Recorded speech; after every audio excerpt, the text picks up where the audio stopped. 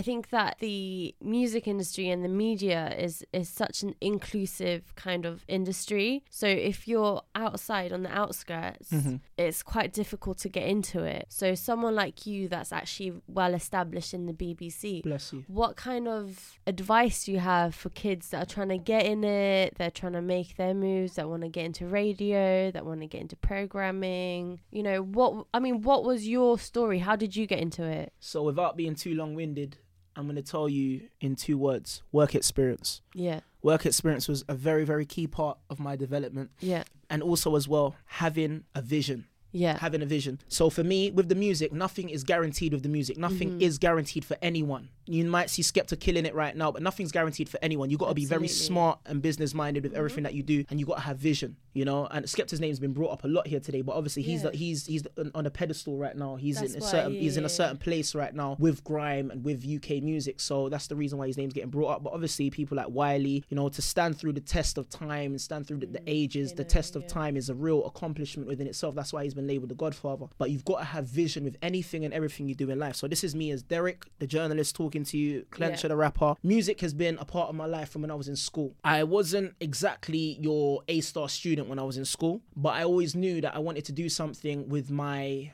attitude, with my, you know, with my culture, with my outlook, my being as I am today. So I'm in the studio with you guys now. I'm giving you guys me. You see where I'm coming from? I always knew that that's what I wanted to give the people and hopefully or inevitably make a living off it. It started off with me wanting to be a presenter. So I had to kind of look at how you become a presenter. You can, nowadays it's different because you can go online and start doing little things online and get yourself out there. But prior to all of that, it wasn't necessarily like that. You see where I'm coming from? And you don't just jump on screen like that. Very few people do. Do you understand? So I had to learn about the real sort of groundwork of being a presenter. So there's a presenter and there's a journalist. A journalist can do exactly what a presenter does, but a presenter can't do what a journalist does. The difference between a presenter and a journalist is a presenter might come in and read off auto cue and auto script and that's it. They're gone. They're a personality. But they're the out. journalist does all the work. A journalist will learn how to write scripts. A journalist will find a story. You see where I'm coming from? Something that's a molecule of information and make it as big as a castle, and they bring that story to the masses, you know, but it started as a molecule. So that's what a journalist is, what a journalist does. So I had to differentiate the difference between being a presenter and a journal. I thought, Rod, you know what, why just go for a presenter and be a personality and not really have the foundation and not really, you know, have the real sort of crux of what it is that's important. Even being a journal in interviews, you just learn how to conduct yourself, because I know a lot of people have a stereotype of rappers today. When you know, I've heard people say it many times, anytime I speak to a rapper, it's just like one of the hardest things. They're just like, in it, and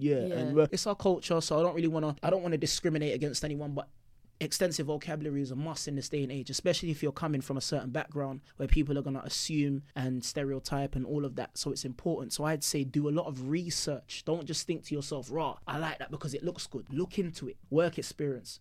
Another thing as well that I'm going to say to people as well, mentorship. Mentorship is imperative. Mentorship is imperative. I have mentors. I'm talking about white middle-aged men. You see where I'm coming from? White guys, you know, like people will be like, that's your mentor. I'll be like, yeah.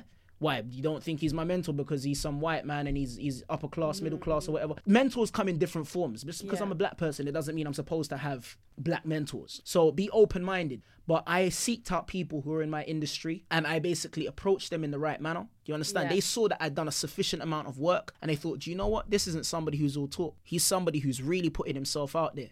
You know what I mean? So I can literally sit down with him, give him golden advice whenever he reaches a certain point in his life and he's fixed with a crossroad.